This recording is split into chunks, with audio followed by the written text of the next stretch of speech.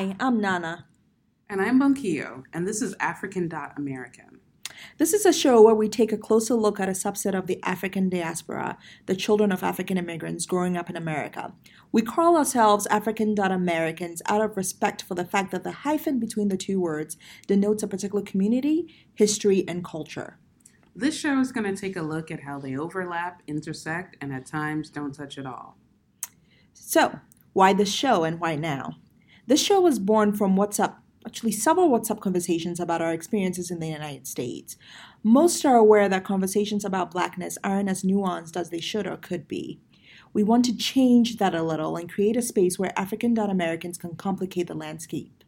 We plan to talk about a variety of issues on this podcast, from serious themes to more jovial ones and everything in between. Today's theme is migration of African Americans to Africa. How timely. So we want to start each show with a segment we're calling Konkonsa, or gossip.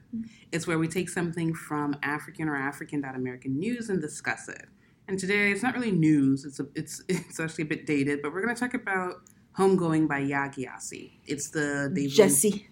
Huh? Jessie. Oh my God, really? Yes. Jessie? Yes. Okay, well, they call her Gyasi on NPR. So, Lord have mercy. That's where I heard about this book, and that's where I heard it. So it's Yaa Gyasi. Jessie. Oh my gosh. We can have a whole section on how to pronounce this. Yaa Gyasi. Mm-hmm. So it's Homegoing is her debut novel.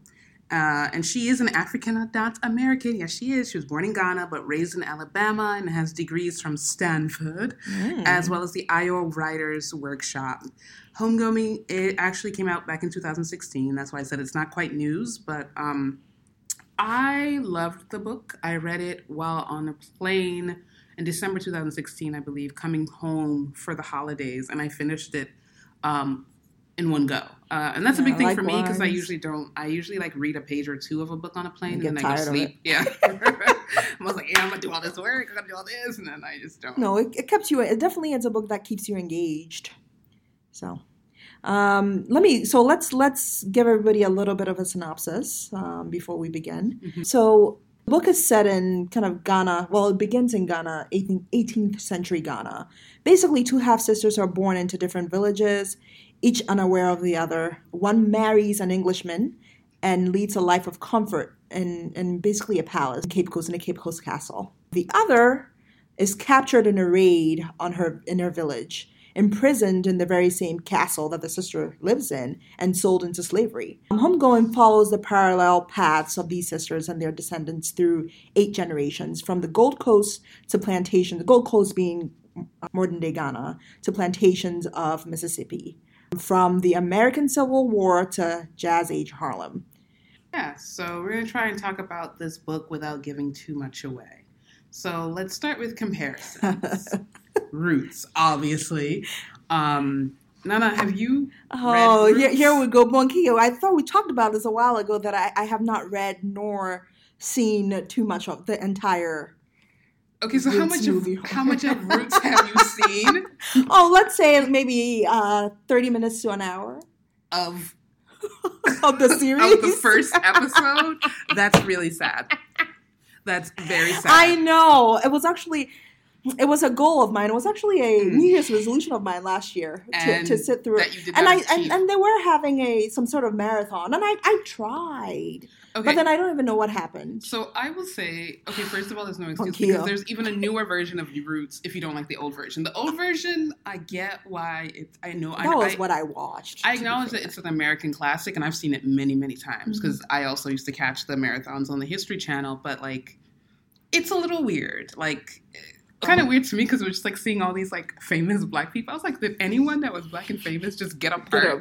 Probably. And of course, the representation of Africa was not that great. But the newer version of Roots with Malachi Kirby was very easy on the eye. Actually, all of the people who play Kunta Kinte and his descendants, the main men, easy on the eyes. They are very easy on the eyes. They look. It was lovely to rewatch this series. You're a mess. There's more attention to like. There's more respect for African culture. There's more like attention to details of things that people actually do from that region and like maybe did from that region in terms of marriage customs and stuff like that. How was the portrayal in the old version bad? It's just I think Now even I have to see both. Okay, the Africa part, it's just really stereotypical Africa. Like, it just, no. And it's weird because the accents aren't right. The skin tones are a little weird. They're just like speaking with like Southern accents, but they're supposed to be Africans. It's not very believable. I think the magic of the older version is in the subsequent generations, the story that they tell. But even so, in the newer version, and we're supposed to be about homegoing, not roots, but in the newer version. But you have to set it up for me a little here. The newer version is just better. It's just newer. It's more updated. It's just like, it's like, you know better, so you do better. You know, the old version was 1970s. That's what we knew. That's what we understood about Africa.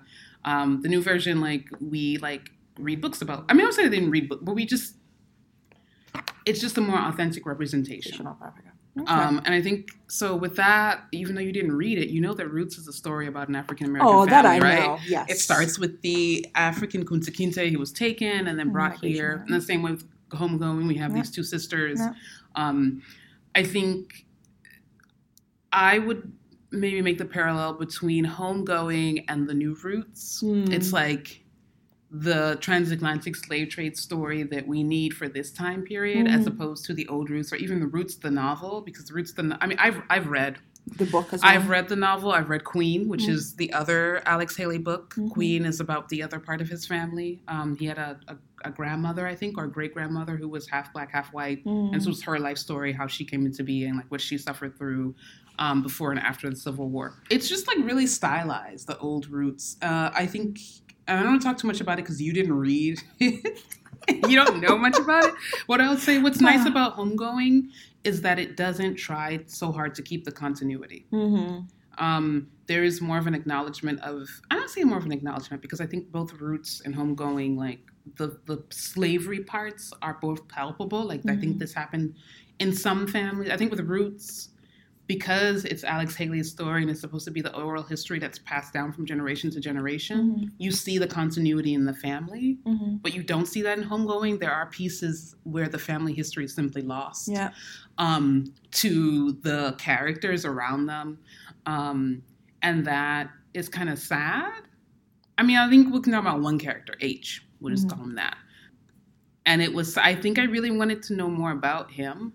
And it was so hard to like read about him and then his subsequent, like the subsequent generations. The life they lived and like what they didn't know. They just didn't know. And there was no way for them to know. Or even the sister's family, the one that was sold into slavery. In terms of her children and what they knew about her and her customs and things like that. Whereas with Roots, it's like Kunta Kinte, it makes a really big effort to keep up with his practices and with like the names of things. Like I remember a thing that was said a lot, and I don't know if that's the correct pronunciation, but they were like, Kambi Balongo, that mean river. And that was like something they knew all the way up into the early 1900s. There was an African and he came and his name was Kunta Kinte and like this was the word for river in his language. So there's that. So we can talk about something else. But I just wanted to say the one thing I appreciated about Homegoing was that there's a real parallel. I could see a parallel between the characters and kind of the African American community here, because you do lose a lot of people have lost their history, or a lot of things didn't carry over. So it's sort of like, where am I from? Where do I come from? Yeah. What is my connection? And so that was. What about the Ghanaian piece? Like that was also interesting, right? Because what Roots doesn't give you, either the old one or the new one, is like what's going on in Africa at the same time that this, this saga or trauma is going on with this family in America. I mean, it's, and I can give, I think if I give this background, it doesn't give away the story really. But, the transatlantic slave trade actually started with raids. It really didn't start with kind of folks trading their brothers and sisters or trading other tribesmen, but it turned into kind of a trade for arms. So people would, trade other tribes, other members of tribes for arms, for weapons. And so, I mean, Homegoing goes a little bit into that and tells you the stories behind that. It gives you a taste of some of the tribes, some of the tension between the Akans, the Ashantis, and the Fantis. Yeah, there we go. Yeah. So it gives you a little bit of that. So I quite appreciated that because sometimes, you hear about the story of Yassantwa. I think they mentioned Yassantwa mentions Yassantwa in the book a little bit. And so I don't recall who that is. Yassantwa is the queen mother who fights on behalf of the Ashantis. Got you. And wins. And so you hear about that. Of course, I hear about Yassantwa from my parents and all of that. And it was nice kind of reading about it in this book. So it gives you a taste of kind of the history, some of the history there. Well, I kind of liked actually the history beyond the slave trade because so much of Africa and Black people is focused on that. And it's like we had a long history before and we have a long history afterwards. Yeah. I didn't fully understand all of it because like there are different phases where different people in different generations make these choices. And I don't know if it's a lack of continuity, also an issue of just lack of continuity in the book, but I didn't fully understand like, why somebody would just like go off and like, could you really just go off and do your own thing in like this random village in Ghana? And like, if you were like, okay, like for the sister who has the mixed race kid. We're not getting anything. I think they say it like one marries. Just some of the choices that he's able to make and the subsequent generations are able to make. It's just not too clear to me. Like, how important was it to have someone of mixed heritage, of white? In some cases it's clear, but like in some cases it's not. I mean, it does. Even in modern day Ghana, it's when you're light skinned, it's viewed as. But that's color. I mean, but that's there's a colorism thing there, and I think in a way it played a role in the book, and that's how he was able to kind of. I don't mean just like that person, but like subsequent generations, like the connection there or not. I do have another friend who's also named now. Well, she's just not. There we go. And she had mentioned that her father she's also Ghanaian, was a member of a tribe that mixed a lot with the Portuguese. And so they tend to, I met her father, like they tend to have features that are Portuguese. They clearly look Black, but like they look mixed-ish. It's similar to the Fantis. So a lot of Fantis have kind of British last names. Okay. So yeah. Yeah. So I don't know. I feel like I don't know enough about this stuff to like really know, but it was interesting to get a little bit of a taste. But there's still a lot of questions that were left for me. I probably should have educated myself further by getting a book or something like that. But we don't always do that, which is which is probably the better thing for us to do. So yeah, but let's switch gears now, actually, and talk and move on to our next section. Since we've given everybody a little bit of a taste of like what homegoing is and what it's about, what the most important things were to us. If you haven't read it, definitely read it. It's not heavy reading. It's not. It's not like reading a romance novel. And what is reading a romance novel? Well, I mean, there's some elements and there's love. There's a lot of love in there. There is. There's love. There's history. There's there's symbols and all this other stuff. But it's not like reading a Toni Morrison novel. Yeah, it is heavy. It's parts of it is I wouldn't call it way too heavy. Parts of it is. Okay, I'm trying to think about the best way to think about it. I think of it as like not one novel, but a bunch of short stories together.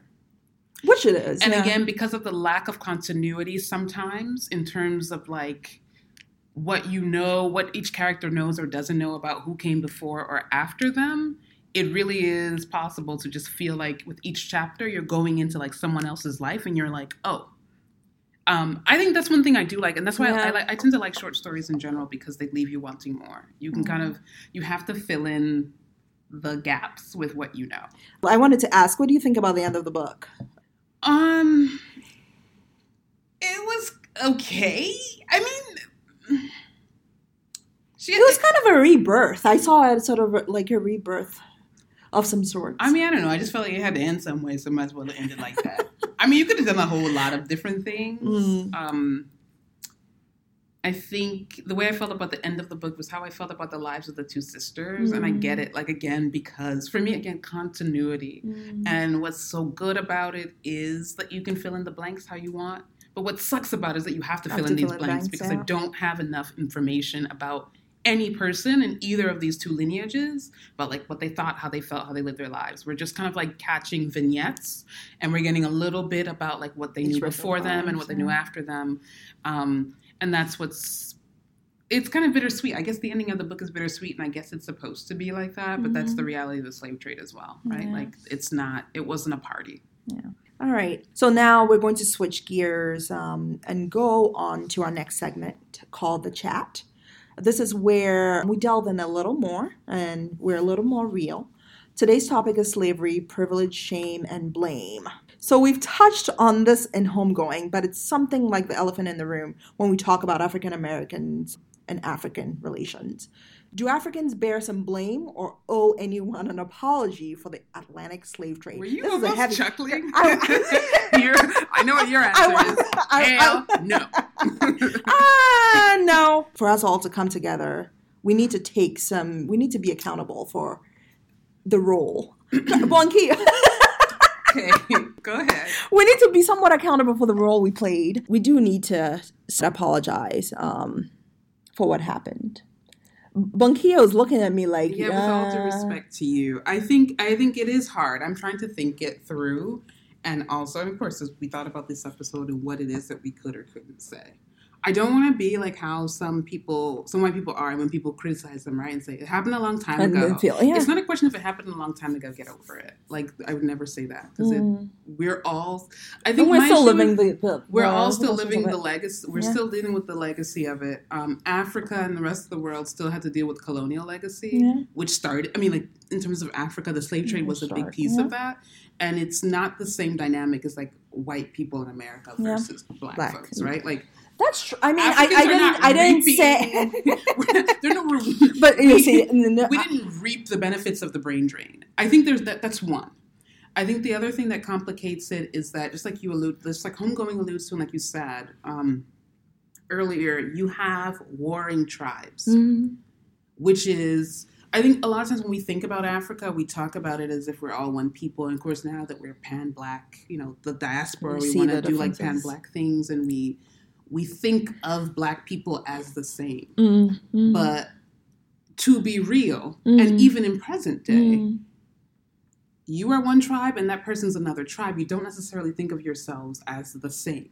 There is a distinction. Oh, and there's still the distinction. Yes, to the point where they're saying different nations, and to the point where even if you're your same national identity, like your passports are the same, but you don't intermarry because my tribe doesn't F with your tribe. A little bit of that still exists, yes. It like in Sierra Leone, it's not so much because, we're cool, calm, and connected. Yeah. But I do know that in a lot of African countries, that's what it is. I mean, I'll admit to it. There are some folks who still adhere to that. Whatever. Yeah. So when we talk about people selling people, they weren't thinking about it in terms of selling their own. So then that's the other piece. And the final piece to it is that colonialism is the shroud that hangs over all of this. Who instigated? Right? I think it's like, should Native American tribes apologize to each other for allowing European settlers to instigate wars between them? Because the same thing happened there. The same thing happened there, but I'm not saying that Africans bear more of a burden here than white folks. I don't think, but see, I'm saying the burden. I'm saying that all of it is on. I think it's on Europeans. I don't think it's on Africans per se. I think what's hard is that this is hard. I don't know about. I mean, like, who would apologize and where would they apologize? Who would they apologize? I think it's the step of kind of what Ghana is doing now. Trying to build their economy by getting You don't know what their goal is, Bonkio. I don't know what in all honesty, we don't know what the goal is. So we don't even know if it's an economically, it's as clear as the eye can see. It's the year return. All of you are returned to Ghana, even if you're not Ghanaian. But it's also a way for folks in the diaspora, other Africans in the diaspora, to come back and connect with your roots and learn more about the culture, the different cultures. Ghanaian economy, using not necessarily true. The city, using lots of cities. That's not necessarily true. You also get to kind of, I mean, perfect example is a group of African celebrities and executives. African-American celebrities. African and African-American celebrities got together and went to Ghana this Christmas. That Boris Kujo trip. Boris Kujo, Bozoma, St. John. And Idris Elba, yeah. Lavi Ajayi. They all got together and went to Ghana and kind of toured parts of Ghana and went to the castle in Cape Coast and, kind of connected. The one that was in homegoing. And I think for a lot of folks, it was kind of learning some of the history behind the transatlantic slave trade. Apologize for anything. But they didn't apologize for it. But this is a step to kind of invite our brothers and sisters to come and experience the culture. I think it's not necessarily saying I apologize, but it's a way of opening our culture. But I just think that those are two different things. They have nothing to do with each other. I don't think that Ghana is saying. I think what Ghana is saying is, we would like to pump some money into our economy. No shade. You're being too cynical. Why does Senegal have Gorée Island? I mean, let's be real here. I think that's. But in a way, it's very cathartic to those who participated. It is cathartic, but I don't think that they're doing it out of a sense of guilt. I think But the question at hand in our discussion regardless of what Ghana is doing it for, the reason behind it all, I think these are the sorts of things we should be doing, encouraging folks to, come back, connect with your roots, learn more about their roots. And I think that that's fair. But the question at hand for us, do Africans bear some blame or owe anyone an apology for the Atlantic slave trade? And I think that your answer is not an answer, right? I think what I'm wrestling with is yes, these people were complicit. I think for us to move on, Africans need to bear a little bit of the blame. And even if the apology has to come from African chiefs of some of these tribes, that may. But even with that, I was reading, and I was thinking about it for this episode, but didn't, and I saved it somewhere. It might be saved in my phone. But there was an African chief who was captured into slavery and led one of the biggest slave revolts in Jamaica. Mm-hmm. And when I was reading about him, what was interesting is that his tribe was doing the same thing. Mm-hmm. His tribe. He had formerly been the person whose tribe had sent people to these places, and then his tribe lost in a war. He got scooped up. Was this the New York Times Nigerian? Girl, I wish it was New York Times. It wasn't. It was some other I don't have it, but. Oh, Ghana Web. Here we go. The story of a Ghanaian king who led a slave rebellion in Jamaica in 1760. He was a fancy king from the Gold Coast. I don't know how to say the name because I know I'm going to say it wrong. Tachi? Look, see, I can't. So Tachi. Mm-hmm. I don't know. When I read things like that, it's fraught, right? For me, because I'm like, well, that was how the game was played. And he lost. Mm-hmm. He lost. And I don't think that Africans who were sending people into slavery really understood I don't think that they understood the impact. I think that beforehand, slavery was a very different concept from what we saw in the Atlantic slave trade. And so it was too little too late to be like, oh, this is some really messed up stuff. Mm-hmm. Not to absolve Africans of it. We our countries, even if it comes from the chiefs, if it comes from the country, we have to publicly acknowledge. For us to move on, we have to publicly acknowledge. Publicly acknowledging is different from apologizing. And again, our question here is... Should we apologize? Who is to blame and who is to apologize? Because this does come up. It comes up in other novels, right? It does. And people do say things like, y'all forgot about us, y'all left us. And we need to acknowledge it and apologize. I really think for us all for everybody to move on and to try to, come together. There needs to be some sort of, and this may be a better question for an African American. Would it help to hear an African chief, to hear an African country, an African nation apologize for its role? But see, even when you say African country and African nation, these nations are built with borders that people didn't make. Yeah. Right? So these borders now exist. These borders now exist, and guess who made them? So again, my thing is, do I care more about the apology from the European countries who created and kept pushing the slave trade, who even after the slave trade was formally ended, was still stealing people and bringing them to be slaves, and who even after they formally ended that, still enslaved the peoples of Africa through colonialism, made fake borders that we're still suffering the ramifications from to this very day. I mean, I think it's hard and I think it's complicated. It's just not this. It's not. In acknowledging and apologizing for it too, it allows the country itself and its people to also learn more about their role. That's true. And what happened. And it's all of this. But I mean, you can. If you go to Ghana Coast, can't you go to Elmina Castle? Yeah, Elmina Castle.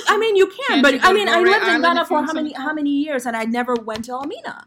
Because it wasn't something. It's something that tourists come and go and do. But didn't you read about slavery? Of course, I knew about it, but not from the history books. I knew about it from kind of family conversations and stuff like that. I don't know how a public apology is going to fix that. It's an acknowledgement and an apology.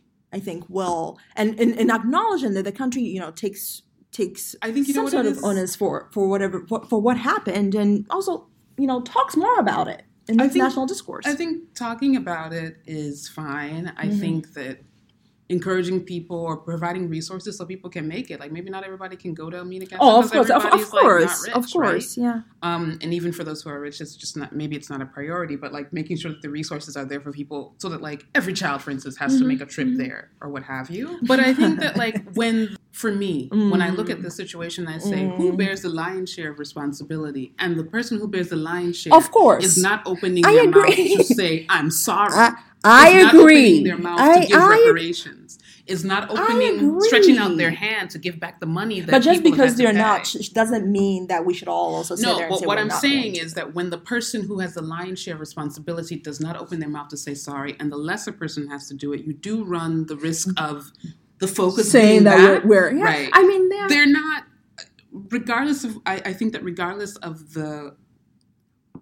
However complicit individual African chieftaincies and kingdoms were in this trade, we all know who got the ball rolling. So I would prefer to point the finger at who got the ball rolling and demand some explanations from those entities. It just seems that you get more out of that than like squeezing these African countries whose destinies were not in their own hands either. Yeah, that's true. And they were being played like pawns as well, right? Like, that is true. You set up a system where, and I'm drawing parallels. I think, there's a lot of things in any situation, in a lot of other countries where colonialism happened, that's what happened. They went in and pit one side against the other. That's why you have Rwanda, you have, a particular tribe that's favored. And then what happens? The impact on that after those people leave is that we have a genocide and people are looking like, how did this happen? It happened because, right. So like, even with, with something like Rwanda, I think it is important. Of course, that's more modern day and that's more tangible, right? Like you do need to apologize. Like at least they had that reconciliation. They went and they apologized. Did Belgium ever say anything? But it was important for their reconciliation. It was important for their reconciliation because they're still the people who suffered. The people who killed are still looking at the people that they didn't finish killing off. But Bonquillo, you don't think it would be beneficial? I don't if Sierra Leone government came and apologized for what? Sierra Leone was established by random British people to dump slaves that they didn't finish. I mean, not necessarily Sierra Leone, but I mean Benin, Sierra Leone. All these countries. What I'm saying, all these countries are made with arbitrary borders. Yes, but at least the chiefs and the kingdoms should. To get a whole, how many African chiefs are in one country? I just think that how practical. But I mean, it's possible for folks to come together and do this. It certainly is. I mean, it's possible. If they want to do it, then they can do it. But I don't know how useful it is. And I don't know how much. It's hard when we're trying to put blame. And maybe I do feel this way because I'm African, right? Like my family's from Sierra Leone. And that's why I was it may be. And they probably did sell somebody. There's, We don't know. I can't. They probably did. Yeah. But I still go, am I going to blame the person who took this action, or am I going to blame the other person who was the master puppeteer behind it all, pushing these different people to take these different actions? Because if you're pitting tribes against each other and there's war, well, I do need to get muskets, and I do need to get... I mean, and this is something that they did not just on the African continent. They did it. That's what I'm saying. Yeah. So, at the same time, it's not the same thing, but I think about Haiti. and how I remember finding this out and being really, really pissed off. How the Haitian government was paying reparations to France up until 1948. And I just go, well, and then we all look at Haiti and go, well, why isn't Haiti doing well? Yeah. Well, maybe it's because they had to pay you reparations for their own freedom as human beings. When in France, we're talking about liberty, shameful history. Equality, and fraternity. Shameful. It just doesn't make sense. I'm not going to blame the Haitians for the bloodshed of the Haitian Revolution. I'm going to blame France for having slavery in the first place. So I think we agree on the fact that there should be some sort of acknowledgement, but whether or not there should be an apology is necessary. I think that an apology from Europe, and I think different European entities have done it over the years. I feel like there was even an apology from the U.S. government at one point for slavery. I want to say Bill Clinton did it. Wasn't there, or was there a call for it? Maybe I'm misremembering things, but we should probably look up our facts before we say stuff. How about I just look up let's find out for slavery, U.S. Let's see. 5 times the United States officially apologized for slavery and Jim Crow in the U.S. So they've done it a bunch of different times. So it's happened, and it hasn't really helped with anything. So again, I think Africans should both acknowledge and in a way, in an effort to reconcile, for reconciliation purposes. I think they should do it with pure intentions, and not so people can come and throw their tourist dollars onto their own what people care castles. What people care about is their day to day. A Ghanaian is not walking around in Accra, Cape Coast, thinking, "Oh, they should apologize." I mean, they care about their day to day. So if that's how the government needs to frame it, well, then what's to get it done, what's the use of the apology? Again, it's about the dollar the bills. Apology is not coming from your money was? City bills.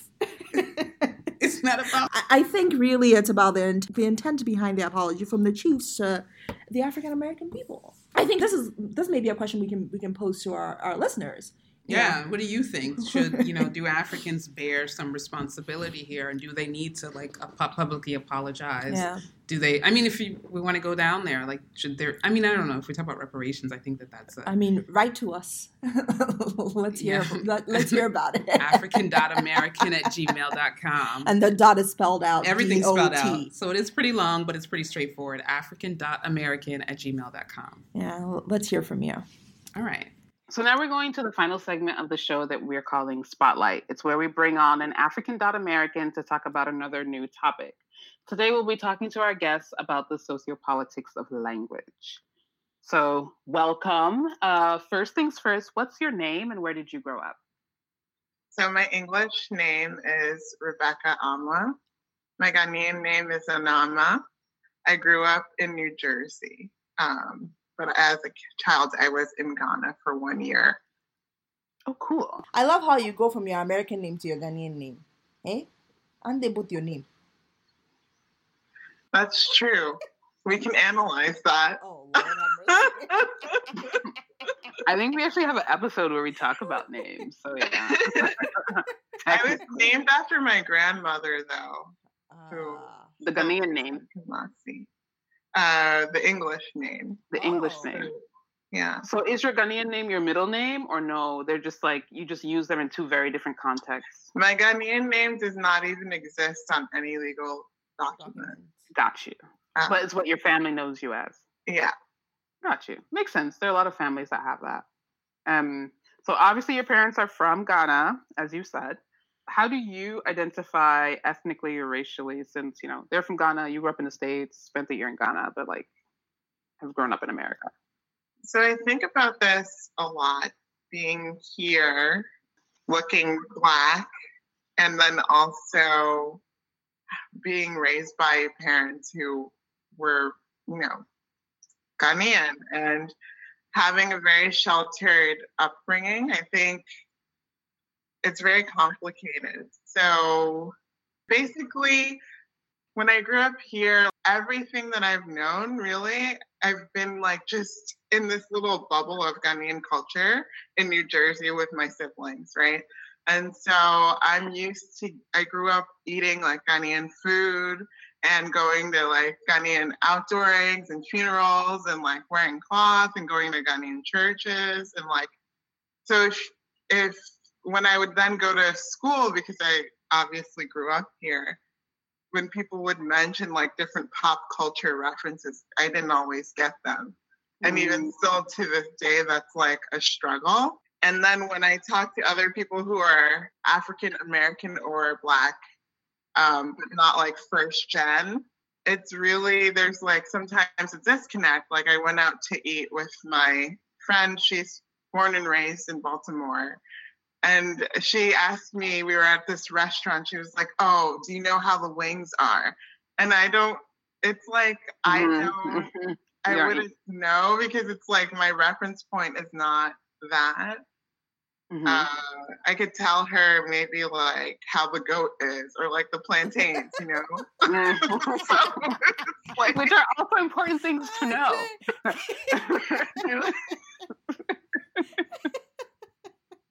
Y'all are like, this girl's crazy. No, I totally get it. I mean, what did you say to her? Did you tell her that? Because I totally would. I'd be like, well, like, and she was like, wait, never mind. And I was like, well, I actually have never tried them for one thing, because this is my first time here. But anyway.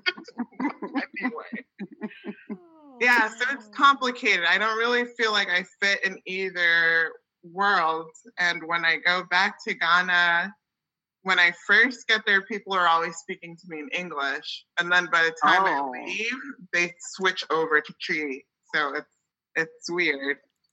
So it's like you stand out for the first like 48 hours and then like people you're able to like mimic or what have you. No, it's always so interesting to think about like how like people always, not always think, but a lot of times you feel like you should be able to just go and melt in and like be one with everyone, but they can tell. It's I think so something sad. I was recently there and it's people just assume default, this person is African American, so they just start speaking English with you, and I'm just like, I can speak Twi. Like, I grew up here. Well, you should, like, once you do it right, then they're like, oh, okay. But it's like even with family friends who you grew up with, it's like they go to default English. I'm like, I'm the same person. I haven't changed. Well, I mean, in their defense, though, you know, a lot of times when people go to other countries, they do, you know, they lose that other muscle. And they tend to use English or French or whatever it is, the language of their... But even with because some people you'll speak Twi to them and they will respond in English. Well, they might also, but I've had that even...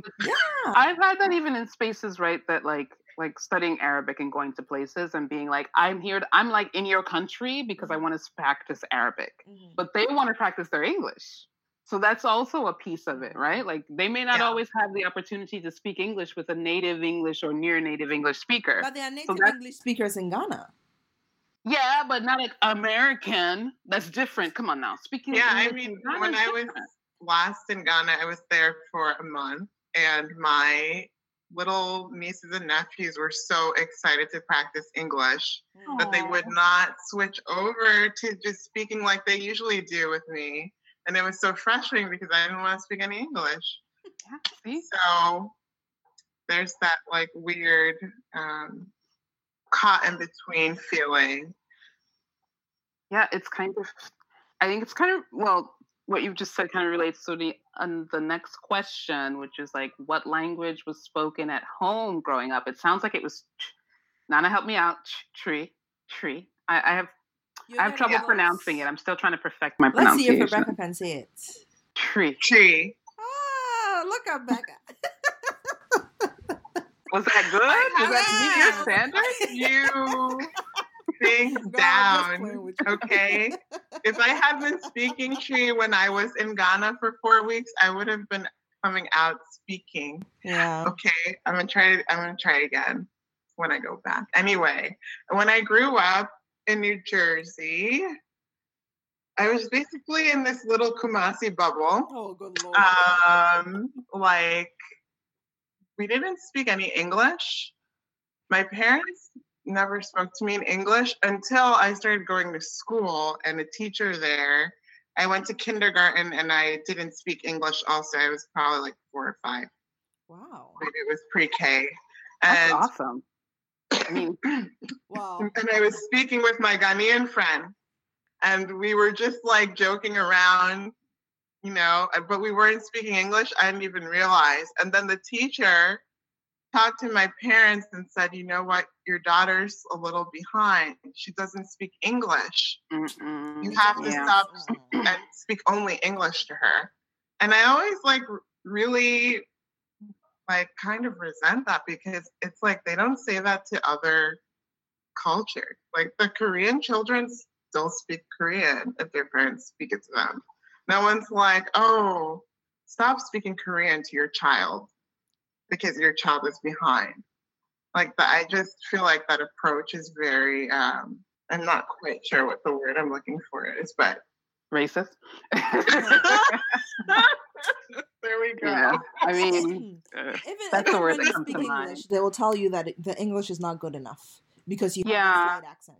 That certainly happened to me when we came. I wonder how much of it is generational as well, because I've worked at a bilingual preschool in DC, and some of the children had that same issue when they tried to move into like regular public schools. Mm-hmm.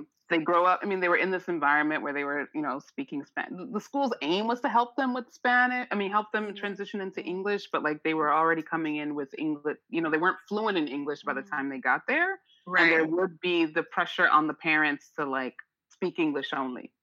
So it's a weird thing, but then you hear about like pockets of places where people are taking different approaches to like foreign language education. And doing like ESL versus whatever it was called before, where they just like put you in English all the time, and you're just. I think the approach in like using your native language to help you also learn English versus being like forget about all that other stuff. English is the future. It's such a shame, because being bilingual as a child, I think it helps with brain development. Well, I don't know if we knew that back then, right? It still happens now.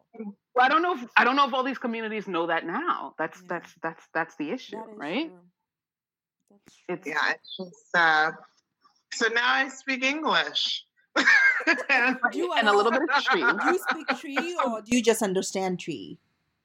Oh, I can translate it down to very, very nuanced things. Mm-hmm. I remember though, like there are like a few words here and there I don't know. Like I recently learned butterfly, but like I'm pretty good. And it surprises people when they come over and I'm with my family that I'm like laughing at the jokes they're laughing at. So that's such a good skill. Don't let on that and see what it is that they say. Yeah, like I'm the oldest of the second set of my siblings, and I think I understand the most, and I can also read it, which is interesting. That's pretty awesome. Yeah. Are there like novels written in Tree? The only thing I have is the Bible, that's but still pretty cool. But I'm sure there have been some sort of translation of novels. I haven't looked into it. I should try that. Yeah, I mean, I don't know. Language is like a muscle. So the more you use it, the more you develop it. So like the more things that you can find, it'd probably be super helpful. How do you? I think you've talked about it a little bit, but like, how do you feel about your command or lack thereof of Tree, and how has your relationship with your understanding with the level of Tree understanding that you have affected how you view the African community or the Ghanaian community that you're a part of? Do you feel like you missed out on anything? That's a good question. So I think because of how I look, I appear pretty American, and then I speak English, right? Mm-hmm. So I feel a little bit removed in some ways because I don't have like the mother tongue. And like when I was in Ghana, in Kumasi, like people would always be like, "Stop speaking English. Speak your country's language. Speak your home language. Like have pride in it."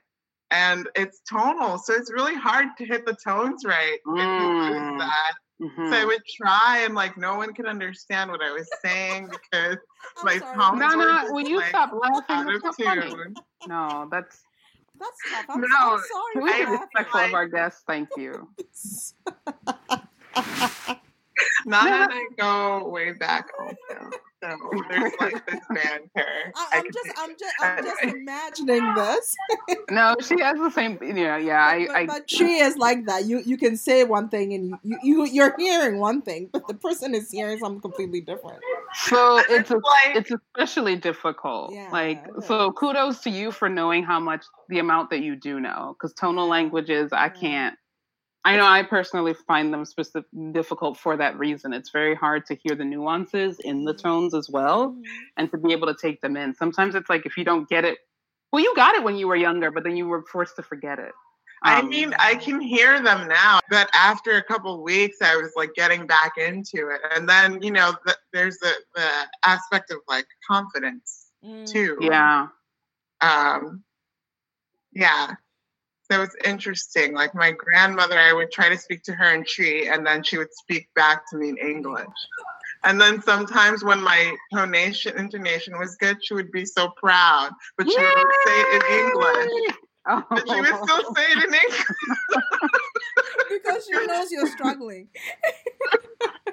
Well, no, I wonder if she just wants to make sure that you. Well, I know she knows that you understand, so that's a thing. Maybe Grandma was trying to practice her English too. I mean, like sometimes people. My first generation nieces, they can understand, but they can't speak it, and I think it's precisely because of what you just said. It's so tonal, so sometimes when you're saying, you just start laughing. Yeah. As someone who's like speaks languages, none of which are her native one, it is very difficult to learn a language. And it would be really nice if people could just encourage people, because it is difficult. Whether it's a tonal one or it's not, there's a lot of time and effort and energy that has to go into being able to acquire it. And so like the effort that you're making, even if your grammar is not great, even if your pronunciation, even if you have an accent, it's all right.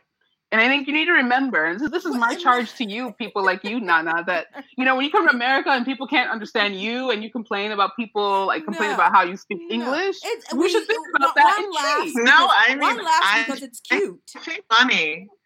I think it's funny. My cousin, who also, when I spoke English to her, because she can't quite understand English, like we couldn't always communicate.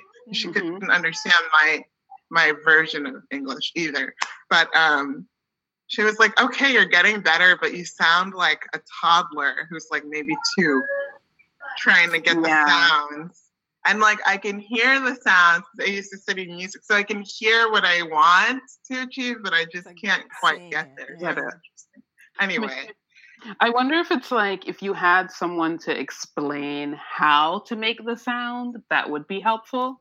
Because I know like, with Arabic, there are a few sounds that don't exist in English, and they are very hard. Like, there's a letter Ain, like a lot of people can't pronounce that. And there's also 2 H's, which is like, it took me 10 years to understand. And it wasn't until I had an Arabic partner who was like, girl, what are you saying? I don't understand you. You sound a hot mess. Let's do this. And I was like, okay, I'm ready. And she explained it. She's like, look, the one H is like, I was like, okay. And then the other one's like, ugh. And I was like, it just took someone taking 30 minutes to 10 years to find someone willing to do it. Everybody else was just kind of like, I'm like, dude, they were just kind of like, yeah, girl, when you speak, I don't really understand, but I get it from the context. Right. Piece it together. I think with Tree, the best way to learn it, though, is to be around people who are speaking it. I don't know how, because of the way, and it's tonal, but there are also different variations of it. I mean, I think Fanti is a variation of Tree a little bit. And so Fanti, the Fanti language and Tree they're very similar, but they're different totally. You have to immerse yourself into it. I think you have to immerse yourself, but you also, like, it is also helpful to have someone to help guide you through some of those sounds if you're an adult. I think children pick it up and can mimic in a way that's easy. And their mouths form differently. Yeah, language they're acquiring. Yeah, it's kind of like an instinctual thing with them. But when you're an adult, I mean, again, like this language partner of mine was in Morocco. And this is after me being in Arab countries, my history, Nana, like off and on all the time. Mm-hmm. So being immersed did not help me.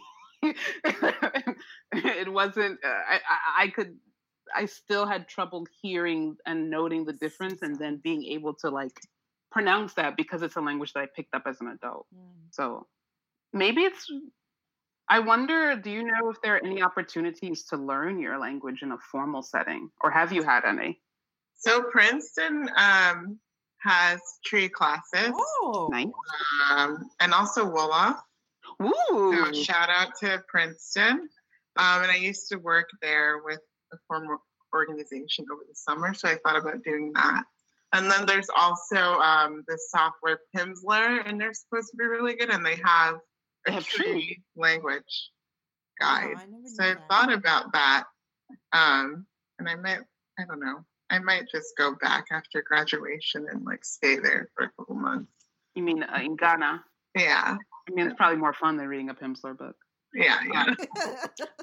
But Nana, maybe Pimsleur will help me, so you'll stop making fun of me. I'll get like some formal description of how to pronounce the word. I won't hold my breath. But for you, Rebecca, how has your relationship with tree affected like how your perception of your level of acceptance within the Ghanaian community? I guess something we didn't ask is like, you're going to Ghanaian churches, are you speaking in tree with these people or trying to, or? Well, I'm just someone who's never really felt like I fit in, maybe only at Wellesley because it's such an open place, but I'm kind of a nonconformist and an independent thinker, and I just felt like the overwhelming culture at the churches that I would go to with my parents and my grandmother just wasn't really something I was super interested in. So I wasn't necessarily like interested in fitting in that context. Got you. But then when, we'd have like community gatherings or big family gatherings, like I felt myself like wanting to feel like more connected, and not being able to speak tree is like very just like, what's the word, not isolating but like irritating, because I when I was little I remember dreaming not in English but in tree. I remember that, and so it's like silly. And then when I think about like if I have kids, like I want them to be able to speak tree. My aunt actually was showing me, there's this video of this Italian man speaking tree, and his accent is so good. I think his name is like the Brony, who speaks tree.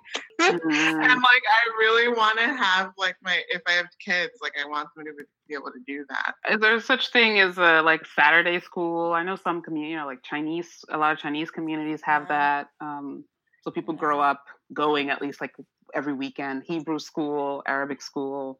I don't know. Those are the ones I can think of. You may be able to find a family member to do that for you. You may be able to find a family member to do that for you. Kind of teach your kids every weekend. Yeah. Or like bring your mom or a grandmother who like speaks to the child pretty exclusively in tree. Yeah, I think we're going to need that because I want them to have the language. It's so important. It is important, especially if they're going to be how many generations is that? How do we count that? First generation. It's the second generation. Third? Second? No. First, isn't that the parents' generation? No? No, the first generation would be Rebecca, right? Yeah, so I thought you were second generation. Wait, really? Yeah. Okay, my brain just needs to take a little while to take that in. Okay, so especially if they're second generation kids who are a little even more removed from Ghana, language would help. I don't know. I've actually found that those who are there've been some first generation folks I know whose parents have, taken them back to Ghana either for high school or middle school or through elementary school, who speak the language because they were able to. I mean, for a few years they were living in the country. Yeah. So when you have friends who are speaking in boarding school or something like that. Would help give them that. Well, we speak one of the languages because Chi isn't the only Ghanaian language. Let's just say that before people get offended. What about you know what? As a child, I used to understand Ga also. never was able to speak it. But you all is it were because like they're related enough, or is it just because you have people who spoke Ga in your community? just because my uncles speak it and other family members also speak it, so I was around it, but I can't understand it now. Yeah, Ga At is all. not related to Tree. I Well- can't speak it. What about other languages in Africa? I guess wondering as a closing thought, you definitely want your kids to grow up speaking Tree. But what if by some happenstance they didn't, but for some reason they were like really connected to a Senegalese community and spoke Wolof like water, or Yoruba or Igbo, or, you know, we can just go on, the list goes on, Swahili. How do you think, I mean, I'm sure you'd be, okay, I don't want to like give you the answer, right? Like, I'm saying, how would you feel about that? Like, I them don't know. having- I don't know that I would be super proud, to be honest. Just How because proud? I grew up knowing, like, I come from the Ashanti clan, and in Ghana we have our own Ashanti region, which means we're like elitist, right? And we're proud. And we're also Oh, yeah, like, I'm hearing this, yeah. I'm picking up those elitist vibes for sure. but we're also, a lot of people don't know this, like the Ashanti were involved in like kind of standing up against the British, and then also, most unfortunately, like in the transatlantic slave trade. Of course. So like they're like the fighting kingdom, like men and women went to battle. Like there's statue of Nana Ya Santewa, like with her gun. And she was like so skilled that she was exiled to Greece. Okay. So like I want my kids to know that. And I think for that reason I'd be like, I don't know. I'm not like that narrow-minded now that I'm saying all of this. It's not but narrow-mindedness, it's Yeah. pride. It's just I have a lot of pride for the Ashanti style Yes, tree, and yeah. I want them I to like understand. have that. But if they fall in love with any other language, I think that'll be great, because I think, you know, around the world, other people grow up speaking more than one language, and Yeah. it's not unusual. So it'd be great. So I think what you're saying is like other languages in addition to Tree, great.